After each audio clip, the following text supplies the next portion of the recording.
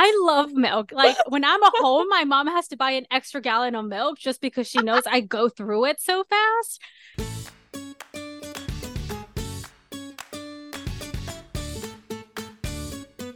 Welcome to A Brown Girl and a White Girl, the podcast about surviving graduate school and thriving outside of it. I'm Janna, your resident brown girl. And I'm Mary, your resident white girl. And on today's show, we have Janna Haider. Janna is an incoming fifth-year PhD candidate in the UCSB History Department with a master's degree in South Asian Studies from the University of Washington. Janna's research specifically looks at transnational anti-colonial activism and the use of immigration restrictions and denaturalization to clarify U.S. racial construction in the early 20th century. As such, she lives in the fields of U.S. legal history, modern South Asian history, and Asian American studies. Welcome to the show, Janna. Hi, how are you? Good. How about you? Also good. Thank you for asking. Mary is on her way. She had to restart her computer because Zoom froze her computer. Great. I love that. She's currently rebooting. So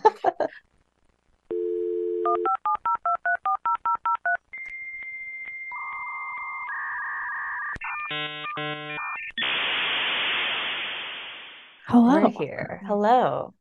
How's it going? I'm sure you already answered that question, but now I want to know. No, I'm good. It's going. I'm, staring down the start of fall quarter as are we all. And it's like, oh boy. Are you teaching in the fall or are Yeah, you I'm TAing. And I'm gonna try really hard not to put my whole back into it because it is dissertation writing time now. But we'll see. Okay, so to kind of get us started, if you can explain to us a little bit about kind of what you study and kind of how you got into that.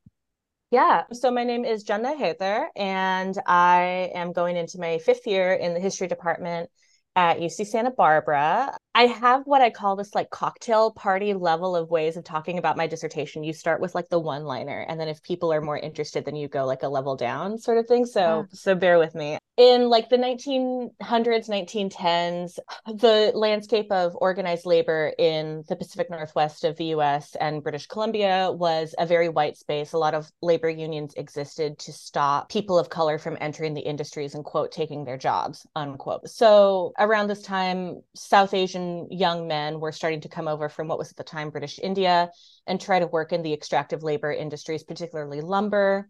And they had a hard time getting work because the white labor unions had them frozen out. So this group of young South Asian men organized themselves into this thing that they at first called the Hindustani Association. It has two goals together. Goal number one is be a labor union for South Asian workers in lumber. Goal number two is overthrow the British Empire in India because we love multitasking. So that's in 1911. In 1913, they changed the name to the Ghadar Party. Ghadar is an Urdu Persianate word that means mutiny because they're naming themselves after the 1857 Sepoy Mutiny, which was the last really serious attempt to overthrow British rule in India. The plan that this organization has, their long-term goals, is that on the 60th anniversary of the Sepoy Mutiny in 1917, they're going to take up arms, they're going to go back to India, and they are going to just fight it out. They're going to go to war against the British colonial infrastructure in India. But then World War I happens. During the war, the British withdraw a lot of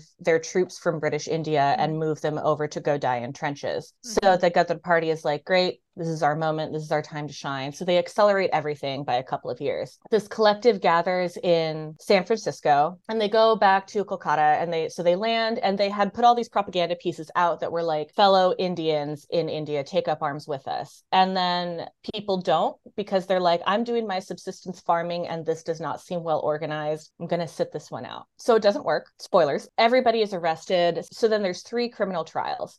The first of which takes place in Lahore. It's the British Raj that has them on trial for treason. Everybody is convicted and they are sentenced to either death by hanging or transportation for life, which is exile to a prison colony. So that's Lahore, that's 1915. The next trial is in San Francisco in 1917. There's a law on the book, it's US Criminal Code, Section 13, which says that you cannot conspire to go to war against an ally of the United States where that ally is at war currently. So even though the United States had at the time not yet entered World War I, Britain was an ally of the US, and so that is what the Gothic Party is charged under. Yeah. Also, the German consulate had given them a ton of support because it is good for the German Empire if Britain loses its biggest colony, right? Yeah. So Gothic Party members and German consular officers are all on trial together. Over 24 people on trial. There's like 8 or 9 different lawyers. They switch out periodically. It's a mess. So this trial lasts for 6 months. It starts in November 1917. It goes until April 1918. In mid-April 1918, and I want to take a moment here to highlight the fact that leftist men have always been the same.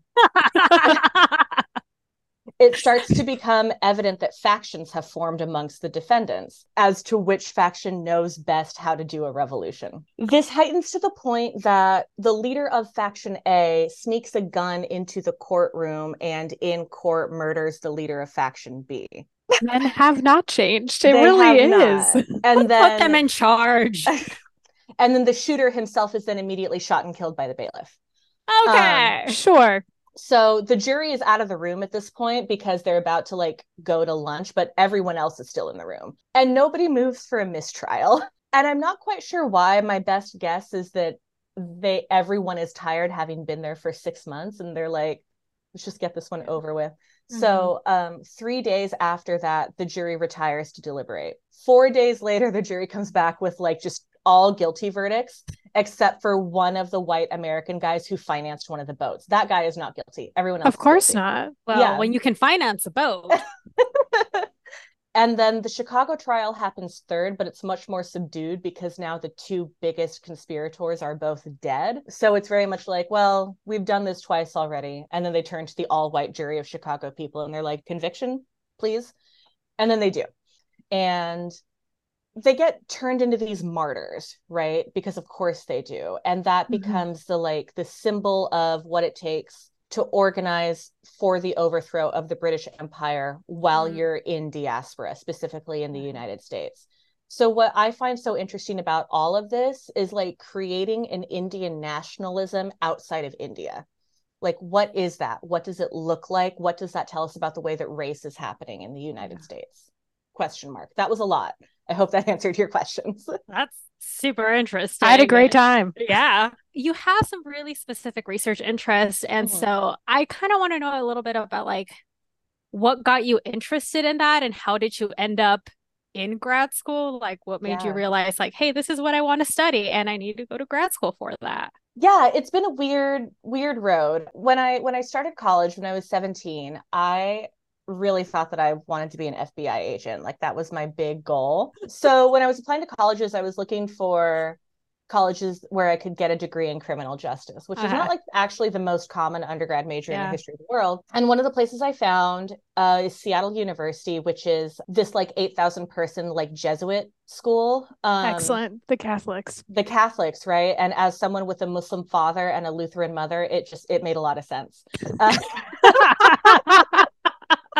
No, but what wound up happening was they gave me about a half ride in scholarship money. And I was like, great, I'm gonna take this. So I go and I enroll in the criminal justice major and I'm like, this is great. But then I took like one political science class and learned like 1 or 2 things about cops. And I was like, oh, is this bad? Also, like, I think the summer between my first and second years of undergrad, Trayvon Martin died. And then the summer between my junior and senior years, Mike Brown died. So at the same time that I'm coming to this like theoretical understanding about like police brutality and racial capitalism and all these other stuff, the Black Lives Matter movement is beginning. And I eventually added a political science major, and the political science faculty were involved in counter-organizing. Down the street from our campus, King County wanted to expand the juvenile detention center, and the faculty would constantly, reach out to some students. Do you want to come to a community organizing meeting? And that was like my first real experience with community organizing, was protesting what we came to call the kid cage. And I decided somewhere along the way that the thing for me to do was to become a lawyer, like to become this kind of advocate that could, enter this system and work within it. One of the schools that I applied to beat out any financial aid offer that I got anywhere else. So I went, and I figured like a legal education is a legal education. I can make this work. It's a full ride. And then I couldn't. I'm not going to go into like a ton of detail because I don't like want to get sued or anything, but this is the only time in my life that I've ever been bullied for being gay, was at this law school. So I left at the end of my first year, and I dropped out, and it was terrifying for me, a former gifted kid.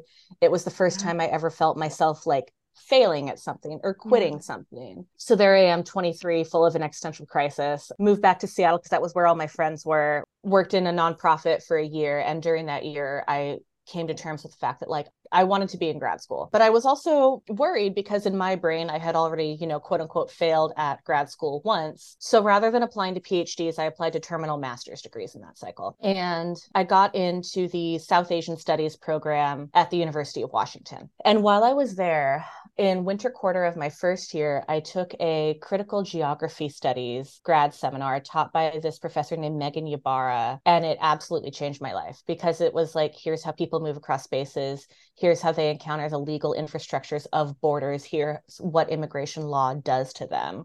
And I was like, oh my God, this is it. This is my thing. So I started like going around and talking to various faculty members and like, this is what I'm interested in. What should I be reading? And a faculty member recommended me the book Echoes of Mutiny by a woman named Seema Sohi. That book is about the Ghadar Party, but it is not a legal history. It's very much like more of a social history. It studies like their activism, their movement through community organizing. But as I'm reading this book, I'm looking at the fact that federal law enforcement is starting to embed agents in there to spy on them. Mm-hmm. And I'm like, oh, this is COINTELPRO. This is a solid, 40 years before COINTELPRO is a thing, but this is COINTELPRO. And that is what kind of got me going. Can you explain what COINTELPRO is? Yes. Sorry. So within the FBI, the program that is developed is Counterintelligence Program, I believe is the full term for it, and it gets shortened to COINTELPRO. In the late 1950s, early 1960s, when the long civil rights movement in the U.S. is starting to do its thing, J. Edgar Hoover, who's like the first director of the FBI and has the job for like 30 years, designates movement groups like the Black Panthers as the biggest threat to national security the world has ever seen. And it's funny because this is the first time that the FBI starts hiring agents of color, and they hire the agents of color so that they can go in and spy on the Black Panther Party. Think of J. Edgar Hoover and wiretapping, but yeah, there was that too. But like, I don't know if y'all have ever seen the movie Judas and the Black Messiah, but it involves not an FBI agent, but like a civilian, like informant who they place in there. If Mary has her thinking face on, I feel like she's going to ask something. No, I'm sitting here and thinking of more like, I love that what you're researching is like builds a story. Yeah. And I like the research that I do, and like it doesn't really build a story. And so like when you're explaining your research, I was like, wow, that's really cool. And also like your research, it is a story. And I don't know, I was very engaged. Well, thank you first. I think that's the thing that I love about history is the element of storytelling that you get. So going back to the whole there's been a murder situation, I've known about this trial in particular for, a while now, like a couple of years now. But I only found out about the murders this past summer. In June, I was on this really long research trip. And my first stop was at the National Archives in Seattle. And one of the record sets that I pulled had letters, like correspondence between the U.S. Attorney in Seattle and the U.S. Attorney in San Francisco. And there's one letter where the San Francisco U.S. Attorney basically says, I can't help you with your problem right now. 2 of my defendants were just killed in court. And I was like, what? Wait, what? And so I'm just sitting there at my little research table in this dark wood paneled office in the National Archives in Seattle. And it's like, what do you mean there's been a murder? It was this weird feeling because it's like, you have your favorite novels and you like read them over and over again. And the first time you read a novel that you really love, you get so invested in the characters. And then when they die, you're like, oh, this feels like a person I know that died. And like, it's interesting because my historical actors, like these guys would have been dead for decades regardless. But to me, they just died was kind of how it felt. And it's like, oh, this is so strange. And I think that like we historians, like in this discipline, can have a tendency to kind of overdo it. Like, I think that we often have a lot to learn from our like fellow social science disciplines. And like, sometimes you need to pull it back, right? Yeah. You have what the archive tells you. And that doesn't mean you get to speak for people. You get to interpret what they have said. That's a thing that I think it can be really easy for us to lose the plot on because people are dead. Like our interlocutors are dead. Like I'm not accountable to an IRB or anything like that. And I don't know, maybe we should be. I'd never thought about that. The fact that you don't have to file an IRB for your Yeah. research. And to be clear, like my colleagues who do oral histories, they do, but like I Yeah. don't. I don't. Right. Yeah. Well, that's interesting because I feel like for us in our discipline, like the IRB is kind of the thing that like keeps the shitty researchers accountable. Yeah. God, that's crazy. I've never thought about like the fact that people who do this kind of work and who don't have to file IRBs, like if they go into it with this idea that they want to tell a particular story and they're going to make it happen no matter what's already on record, that there's nothing kind of to hold them accountable besides the peers, right? I'm thinking of that too, of like what is the accountability measure? Yeah. Because like when we do qualitative coding for our stuff, like you have to do IRB, okay, but like you bounce your coding or like your findings off of other people. Yeah. Do you have peer checking or like Not until much later in the process. Once you submit for publication and the thing goes out for peer review. But like, you know, at the grad school level, it's different. Like your committee is as involved as you want your committee to be involved. And I don't know if it's the fact that I'm like a former almost lawyer, but I want eyes on my stuff a lot. Like I want to know that the things that I'm saying are making sense, that the things that I'm saying are not overreach. But once you're like out there in the universe, my understanding is that you don't actually need to show your work to anyone before you submit it for publication. I don't know anyone who does not voluntarily show their friends and their writing groups and their communities their work, but I don't know that there's an actual accountability system in place. I don't think there is. With journal articles, there's of course fewer people see the thing before it is in print than for a full book manuscript. But yeah, it's a weakness of the discipline, I think, that we're like, oh well, if the interlocutors are dead, then you're fine. God, that's so interesting. I'd never thought about like you meet other graduate students from other disciplines, but and you like, okay, you do research, but you never like think about what that means in terms of the process, right? Like the process of how you approach your research, how you approach your interviews or your data sets and all of that. So that's fascinating to me. Because yeah, like you said, like for us, like I interview people who are very much still alive. And so you interview someone and you give them their transcripts and you ask, like, hey, are you okay with what you said? And you write something up and you send it to them. And hey, are you portrayed in the way that you want to be portrayed? And you have all these systems in place. And like what Mary said, you have other people that are coding with you to double check you that your biases aren't coming into your work in any way. And so it's so interesting imagining not having kind of that in place. Yeah, it also allows for like cultures, I think, to become entrenched with with senior academics in particular, because like it is a senior academic who is going to read your thing for peer review. Yeah. And if your publication piece aligns with this person's bias, politics, what they're used to in the field, it's going to get accepted for publication. But if you're trying to do something else, the article might not be accepted for publication. So that it shapes the epistemology as well. Like, what are we even allowed to know? And who's allowed to bring that knowledge forward too? Because I think in our field, like you're starting to get more diverse perspective and voices. And there's often a lot of pushback on that because of who the senior researchers, educators are and what they look like and what their experiences have been like and how long they've been outside of educational spaces and stuck into the ivory tower, right? And so it's just interesting how different fields advance and what place they are in their infancy, adulthood, whatever you want to call it. To transition a little bit, I'm interested. You had 2 previous grad experiences. So you were in law school for a little bit, you did a master's. How did that impact what you expected your PhD was going to be like? Like, what expectations did you have going in, and how have they been met or not met? I think that also a lot of this is influenced by the fact that I did not really have access to mental health care until I started at UCSB. Like I didn't have insurance that would get me into therapy until I started here. I started therapy October of my first year. And then pretty immediately my therapist was like, hey, bestie, I'm gonna refer you to a psychiatrist. Let's get you on some brain drugs. She hates that I call them brain drugs, but that's what they are.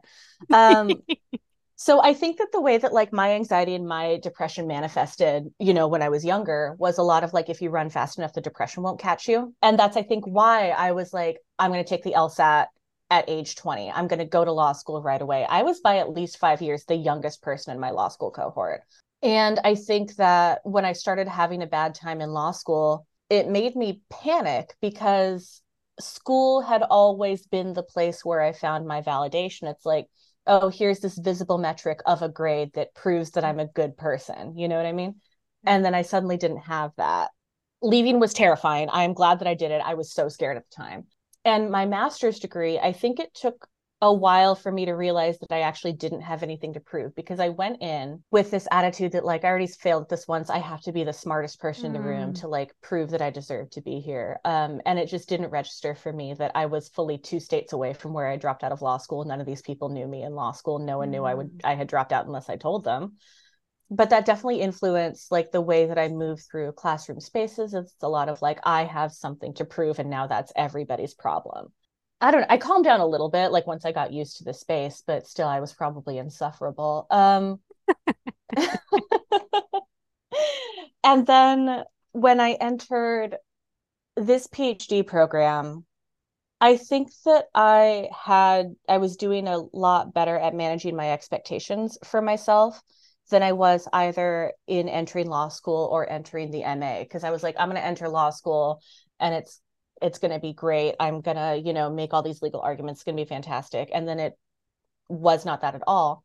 And then I entered my master's degree and I had really high expectations in the other way. I was like, this is going to suck unless I do everything in my power to be the smartest girl God ever put on earth. And then I entered this program and it's like, okay, at this point, I had a pretty good handle on where my talents were and had a pretty good handle on where I wanted to go with the project, because like, yeah, it was my first year of the PhD, but it was also technically my 3rd year of like the academic grad school experience. Yeah. So I was like, I'm going to get myself in therapy. I'm going to mitigate my own expectations, and then we'll go from there. And that lasted a little bit. And then there was like a wildcat strike and a pandemic. So it like didn't last, but I tried. Who could have predicted? Yeah. I swear, whenever you just enter graduate school, I feel like Mary and I have said this before, but it's like they need to give you your ID card and your appointment with your therapist like the same day. Oh, because yes, like I also started therapy my first year of my grad program, and there was personal stuff going on. Like I had a family member that passed away and COVID happened and I was alone, and I was also in a grad program, also similar to you. You kind of, I feel like a lot of people who are in grad school are like the rock stars all their life. Like you're that kid who did really good in school, or you did really bad because you were bored and you found it easy and other people just didn't understand you. And then you go to undergrad and you're a rock star there because you're doing everything, right? Because you're so tapped into that grind mentality of like, I need to be this for whatever reason, because I'm trying to prove my parents' sacrifices were worth it, because I'm trying to prove this or this or that. And then you get to grad school and you realize that is not fucking sustainable. And so like, I feel like a lot of people that I've talked to kind of come to grad school and have this point of like, holy shit, what do I do right now that I know that I'm not a rock star anymore? That like, this doesn't. But everybody else in this room is also the smartest person. Yeah. And so it like triggers like a very big existential crisis of like, holy shit. And a lot of it drives us to therapy, right? Because you need help and tools to then navigate. Okay, well then, how do I approach this space? How do I behave in this space? How do I take care of myself? I also think like once like you're in grad school and you're getting older, and I've been feeling this more with my like where you're on Instagram or you're seeing your friends who didn't go to grad school and they are progressing in their life. And so it also, life is a comparison game, and we're all in therapy, so we can work that out next week. But like it's having kind of the external mile markers that, at least for me, remind me like, okay, I am an adult and I don't have to work all the time. Like every other adult that I know that is not in a doctoral program has time for themselves, reads a book for fun, has weekends, has hobbies. And so, yes, well, I understand there's a certain level of sacrifice that comes with getting a professional degree just for the sake of like, I have to graduate and I don't want to be in school forever. That doesn't mean that everything is sacrificed. I find myself doing that too a lot, but more so with like family, but it is that idea of like, I think a lot of time we become so, I don't want to say obsessed, but for lack of a better word, obsessed with your department milestones, with your program milestones, that you forget that, oh shit, I'm also a person. And I also have like personal milestones that I want to accomplish, but that are being pushed to the back because Right. I'm not in a space where my institution is also prioritizing those personal milestones for me, right? Because these institutions weren't built for women, specifically women of color. Yeah. So like those aren't going to be at any point prioritized. And so it's up to you to find that balance, like Mary said, but it's like, it's hard doing that when you are, for lack of a better word, in the trenches, right? Yeah. It's hard to do that when you have things just coming at you 10 times. And so, Okay, so here's my question then. Why make the investment to go to grad school? Yeah. I'm going to start with a long-winded anecdote, and then I'm going to answer your question. love it. So, summer 2020, things were happening. There was a pandemic. There was not a vaccine. There was also a second round of Black Lives Matter uprisings happening.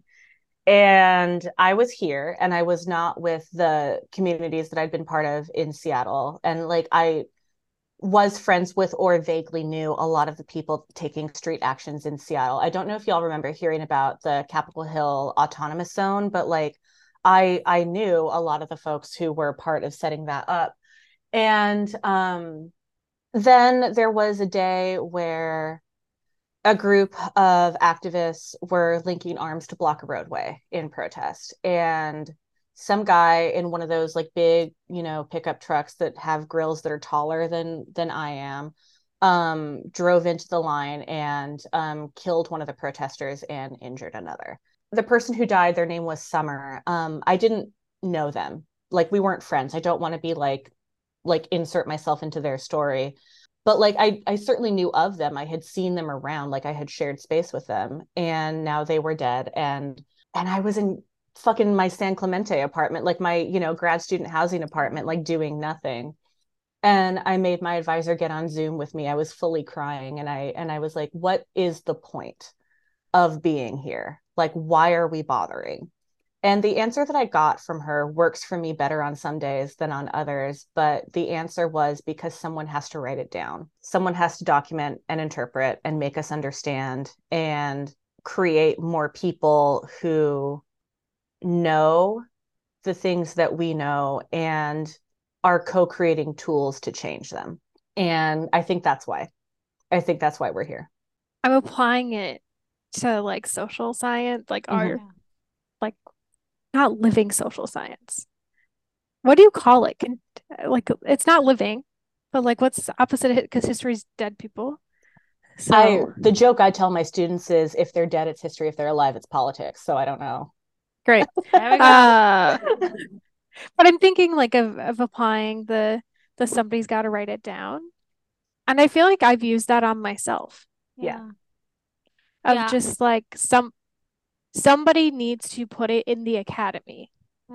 The community knows, but it's got to get from the community to the academy to give it that institutional power. It needs if we're going to play in the system.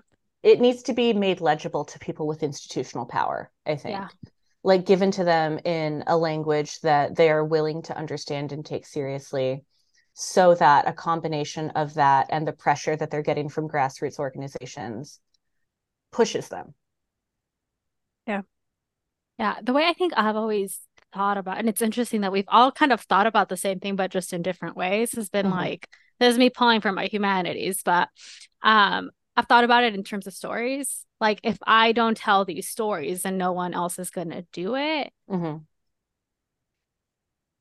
And I think that's the part that gets me through it, at least, or my investments. Like, fuck, if I'm not here to tell, and I'm also like, I'm a Cancer, so I also like to pull out the heartstrings because I know that that's what gets people. It's like, right, if I can make you cry, I've got you. I have got you. And so I think that's where I'm like, if I can make some cold-hearted asshole in a suit cry or feel some sort of emotion after listening to this person's story, and if I can write it in that way, then you have some buy-in at that point, and that's how you start doing that. So I'm assuming people have humanity, and I'm trying to appeal to that humanity. through stories, but that's it. It's like, okay, well, I just watched that's Mary my shake her head, and yeah. She's just like, I know That's she's like the freaking difference. That's the Vienna. difference. Diana is she pulls at the heartstrings, and I'm like, nah, it's all about profit. We went back to the like desperate, sad stuff, and I'm like, okay, what do we end on here? Like, Well, that's what we can end on. So we talked about a lot of, and we ended on a desperate, sad note. So let's end on a happy note. So Yeah.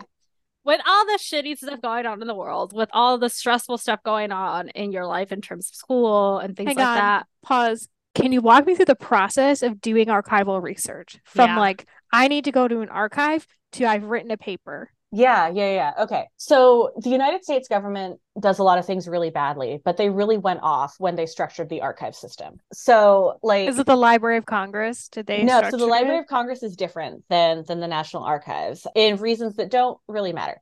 But the biggest difference, I guess, is there's only one location for the Library of Congress.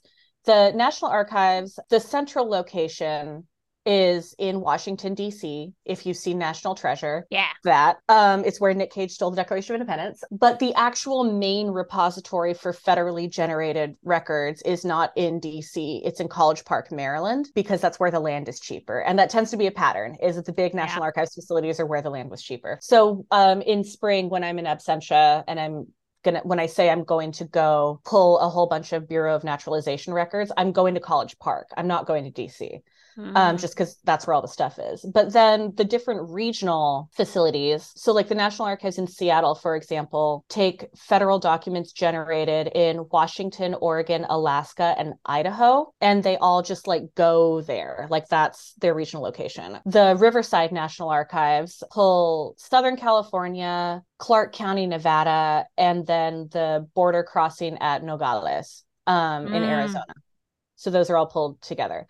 And then San Francisco, which is actually in San Bruno, but we don't have to talk about it, is Hawaii and NorCal and like, I don't know, the other states that border Northern California. But then also, and I know this because I do legal stuff, like Ninth Circuit Court of Appeals cases also are centralized there. And the way you get in, honestly, is via email. And you're like, hello, it is I, a human person. I have looked at your online finding aids. I would like to come in and look at these materials. May I please do that? And then they're like, yes, here is your appointment. Show up on this day, do our little online training / background check that feels more like a BuzzFeed quiz than anything else. And then you show up and you're like, hello, it is me. And they're like, do you have a research card yet? And if you say no, because it expired during the pandemic, they're like, great, here's your new one. It's good for a year. And you're like, thank you. And then they walk you into the research room and they're like, here's the cart with all of your boxes on them. So they pull them before you get there. They pull them before you get there. Yeah. Okay. But while you're there, you can be like, oh, it has occurred to me that I need this other thing. Will you please go get it for me? And they are like, yes. And that's what it's like to do archival research in the US. But like, I have friends who work in like Egypt or whatever, and it takes them 3 years and multiple letters of rec and like a State Department like clearance to like get into the Egyptian National Archives. Again, the US government does a lot wrong, but they really went off when they came up with the archives. So this is a bit of a follow-up to Mary's follow-ups. But what does your guys' funding look like? Because if you need money to travel and to based on that laugh, be there to look, because I'm imagining you're, depending on how much you pull, you're in the archives for a fucking while. And so if you have to live somewhere else where do you live? Like, how does your funding look like to finance all of that? So it is actually, I don't want to say it's easier, but it's less logistically complicated to need to leave the US because like I am not eligible for the Fulbright Fellowship, for example, because I don't need to leave the country for long enough. And like, that's fine. Like folks who need to go to Russia should have access to that money, but it's almost all external. At least if you're at a public school, it's almost all external. This history department guarantees us funding for 1 quarter, but that guaranteed funding for 1 quarter, it is $8,000. So I'm going to need to supplement that. Yeah. So it's a lot of like you apply for these little bitty like $10,000, $1,500, $2,000 awards, and you stack them up like they're kids in a trench coat because like there's very few big ones. Like the Ford Foundation is one of the biggest one, and that one is being closed. Like, so it's a lot of like cobbling stuff together, honestly, and it sucks. Like it's not fun, but that is why I am honestly pretty lucky that most of the National Archives facilities are in like bumfuck nowhere cities. But like in November, I'm going to Chicago, to the National Archives in Chicago, and I'm only going for a week because that is all I can afford. So I'm going to have to work very, very quickly while I'm there. And then I'm going during one of the weeks where like there's a federal holiday on Friday because my sections are on Friday, so I don't need to worry about canceling them. And you just kind of like cobble stuff together and you make it work that way. This might be a dumb question as someone Probably who not. doesn't do this, but like when you're only there for so long and you're trying to get through so much paper, like I'm assuming you can't just like ask for scans of something and take that with you. Like there has to be a reason why you have to stay there for that long, right? I'm assuming they don't have digital records of any of the stuff, which is why you have to do that, right? 0.3% of the US National Archives has been digitized. Oh, wow. Yeah. You can ask them to scan stuff for you, but it is 80 cents, 80 cents a page. Oh, fuck. So it adds up. Yeah. It's cheaper just to go and it's try often to cheaper to go use the little scanner app on your phone and like take your little PDFs and then go home. Yeah. Yeah. And honestly, I prefer being there anyway, because then I can be like, oh, this is interesting. You turn to the archivist and you're like, can I get more? What's the deal with that? And can I follow up on this? This is all fascinating to me. It's so different from what like it's my an interesting world. It's my archives are walking around on a college campus. It's also like no one ever told me how to do it. Oh God, that's so interesting. So you just like, this is me and Mary talk about this, but I feel like, and I don't know if you would agree with this, but a lot of time in your programs, the people you learn more from are your fucking peers. Like Absolutely. They're the ones telling you what to do and when to do it. And you're like, great, thank you. But also you're not getting paid for this shit. So like, what the fuck are we doing here? Oh, my TAs, my section syllabus is absolutely a Frankenstein of many TAs who came before me. Like my prospectus, I knew how to structure it because I looked at my friends' prospecti, whatever. Like, yeah. And it's like, that shit sucks. We should all get paid more money if we're going to be doing this labor for each other. Yeah. But yeah. What is your support network? Ooh. So my best friend has been my best friend for almost 12 years now. We met during orientation for undergrad. Cute. Yeah, I was a bridesmaid in her wedding this past October. You guys are lifers. Yeah, her name is so cute. And so she's my girl, she's my ride or die. She's an April Taurus and I'm an April Aries, so we have very much like, yeah, you go beat them up and I will like wave a fun little supportive flag while you do it. Like I will like we have a deal that it's like I'll help you hide a body, but I will not cover up for you if you cheat on your partner. Like those are the rules. So her and like my community of friends in Seattle, and I feel very lucky to like have a good group of non-grad school friends. I have some great friends in grad school, but it's really good. I think like I got my first article published a couple months ago, which was very cool, but it was also one of my non-grad school friends was like, if I buy this article from the journal, will any of the money actually go to you? And I was like, lol, LOL. So what I love about all of them so much is that it's good to have such a reality check of like these like exploitative systems of labor inherent to grad school are not like they can and should be questioned, I think. But I also feel like coming out of the strike, I have this really beautiful circle of friends, both at UC Santa Barbara and across the UC more broadly that I didn't have before. It's like this is the thing that brought us together, even though the strike was like so painful and so difficult. It's like now I have all these people in my life that I didn't have before, and I'm really, really grateful for that. And I'm a big believer in found family, I think is what I have taken away from all of this. So, and also I'd like to give a big shout out to duloxetine, which is the generic name for Cymbalta, which is my antidepressant. Oh yeah. An underrated part of the support network. Yeah. We are going to transition to it and ask you to further commit to our bit, as if we haven't already asked you to do that by participating. I love a good bit. I'm so in. I'm so ready. We have a little surprise question for you to answer. No preparation required, and you won't be flying solo. So if you choose to answer it, Mary and I will also answer it. But you do have some wiggle room. We can give you a question. If you don't like it or you don't want to answer it, you can pass it. We'll give you another one. You can choose to pass that one. If you pass 2 times, you have to answer the third question, no matter Valid. what. Pick wise. Mary, you did our handy dandy random generator. What is our question?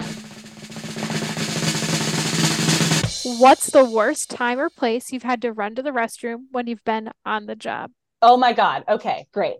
So, when I was in high school, I was on the color guard, which is the dance team that in the falls is associated with the marching band. But people who are not in that world might not know that then in spring semester, color guard goes off and does its own thing, and it's much more of a like traditional dance competition space.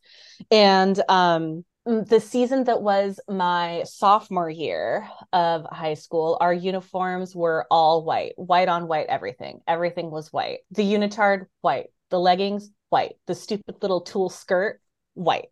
Everything is white. And it comes to pass that on a competition day, I had my period and I had a tampon in. And also I was like relatively new, I think, to wearing tampons. Like I had chosen that method like a little bit later. So we're on, right? And so our starting position involves me, like I was kneeling down and I had to like very gracefully and very dramatically get up and kind of like fan my leg out. So I did that. And as I made that first move, I immediately felt a front wedgie happen. Oh no. Yeah. And then I had to do the entire show that way. And I got through it. It was not my best show because I was so worried that if I moved wrong, I was going to start leaking. So I was like holding back a lot of my movements in a way that I didn't usually do. So we get off and we end and we're off stage and I'm getting ready to like go rush to the bathroom. And then my coach like holds me back and she's like yelling at me for not having gone full out in competition. And finally I snap. I'm like, I think I said, my tampon string is tucked up inside of my butt. Can I go? So I did. And then when I got back, she was mad at me for using vulgar language because she was a great person. But yeah, that is what happened there. How old were you? Were you like... I was 15. It was Aww. Maybe it was right before I turned 16. Yeah. Oh, you were a baby.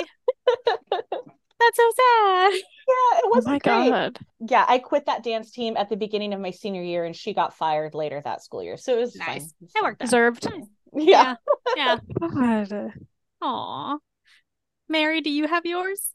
I'm still thinking of one. Okay, I can give mine. So I'm sure there have been more than this because I tend to find myself in these situations a lot. The one that stands out is it was our first year of grad school and our department has us take like a seminar class where it's like pretty much a space where they bring in guest speakers and where you're supposed to get to know your cohort and like bond of sorts, I guess. And my first year, I was still very much so on this trend of like dressing up more so than I do now, like dressing up for school. And I remember I was wearing this really cute skirt, but it was like tight. And I had like, and it was like wintertime. So I had like black tights underneath. So it's like underwear, black tights, skirt on top of that. So lots of compressioning happening.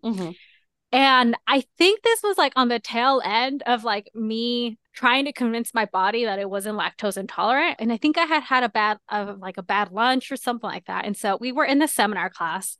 I'm wearing all of this like tight compression stuff. And I'm also sitting down in these awful chairs that our department has, which like angle your body in a very weird way. And like halfway through the seminar, I start kind of getting hot. And I'm like, God, oh my gosh, why am I so hot? And I start like fidgeting in my seat and I just can't get comfortable. I'm like, I feel like I'm like, I couldn't listen to what anyone was saying. I started feeling very uncomfortable, but I'm also the type of person that hates standing up when other people are talking. Like I wait for a break or I wait till the end. So I'm like, fuck, I really need to go. I really like need to go to the restroom. Like I need to just take this off just to like, what the fuck is going on? And like, it was probably like they talked for probably 20 more minutes. I feel like I was on the verge of passing out. And like there's this going on. And then the other side of my brain is like, can anyone else see that I am very uncomfortable right now? Is anyone like looking at me like very self-conscious of everything? And then the third part of my brain's just like, you need to go to the restroom now. And finally like break happened and I just bolted for the restroom and like took everything off and was just like, I feel so much better. But I still had the second half of the seminar. And so I was like, I need to put everything back on. And so I did. And I went back. And the same shit happened where I'm just like, I was feeling 10 times more uncomfortable than I needed to be. And Oh, no. I feel like that is the instance where I was like, you're not doing this anymore. You're not dressing up for jeans and a nice shirt. And that's what you do because you can't do this shit anymore.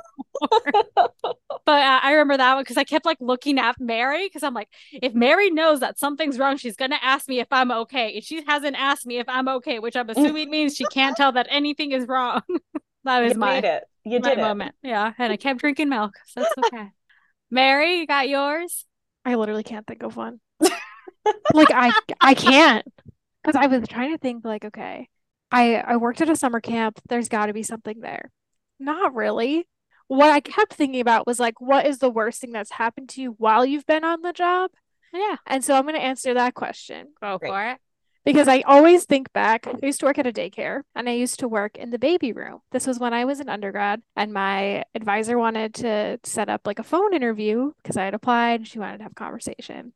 But I had thought we had been communicating in Central Time or Pacific Time, but I was in Wisconsin. She's in California. Somehow, like, timing gets messed up, and I'm at work in the baby room, alone at work in the baby room. So I'm on the phone with her, and she's like asking me about research interests, asking me like why I applied to work with her, what programs I'm interested in, what I see myself doing, classic interview questions. And while I'm on the phone with her, I'm holding like a baby here. And like kind of like have a baby on my knee rough. Like I'm just like, how many babies can I hold? Because they're all a little colicky. It's November. I'm on the phone with her and she's like, can we get on Zoom? And I was like, literally no. And then one of the babies starts crying and she's like, are you fine? And I was like, at this point, I'm a youngin', my brain not fully developed. And so I'm like, yeah, I'm fine. Like that just must be some weird background noise. And I don't know why I didn't just say like, I'm at work. Can we reschedule? Like, didn't think to do that. Instead, thought to manage all of the 4 babies. And I'm on the phone with a potential advisor. And I'm just like chronically anxious. And now, like, I have an authority complex. And all of these things are like unfolding while I have babies and I'm sweaty. And then you got in. And then I got in. But I think, like, that. What? I don't think you've ever told me that story. I haven't kept that story from anybody. Except my advisor. Yeah, I just didn't think it ever came up, but yeah. So I would say that's like maybe one of the worst things that's happened to me while I've been on the job. I nannied a lot, did a lot of childcare, so like I definitely feel you. It's like a baby poops on you and you're like, this might as well happen. Yeah. On that note, that's everything we got, I think, right, Mary? I think so. Thank you for being our guest. Oh my gosh, thank you so much for having me. This was so much fun. We hope you've enjoyed this episode of our podcast. A special thank you to our guests for sharing their expertise and their time. This podcast is brought to you by Janna and Mary, founders and creators of Brown Girl and White Girl, the podcast. To learn more about future guests and episodes, tune into our social medias. You can follow us at BG and WG on Instagram and as a Brown Girl and a White Girl podcast on Facebook. If you have anyone you'd love to be featured on the podcast or topics that you want to be discussed, let us know at the link in our bio and episode description. Don't forget to subscribe. See you next time.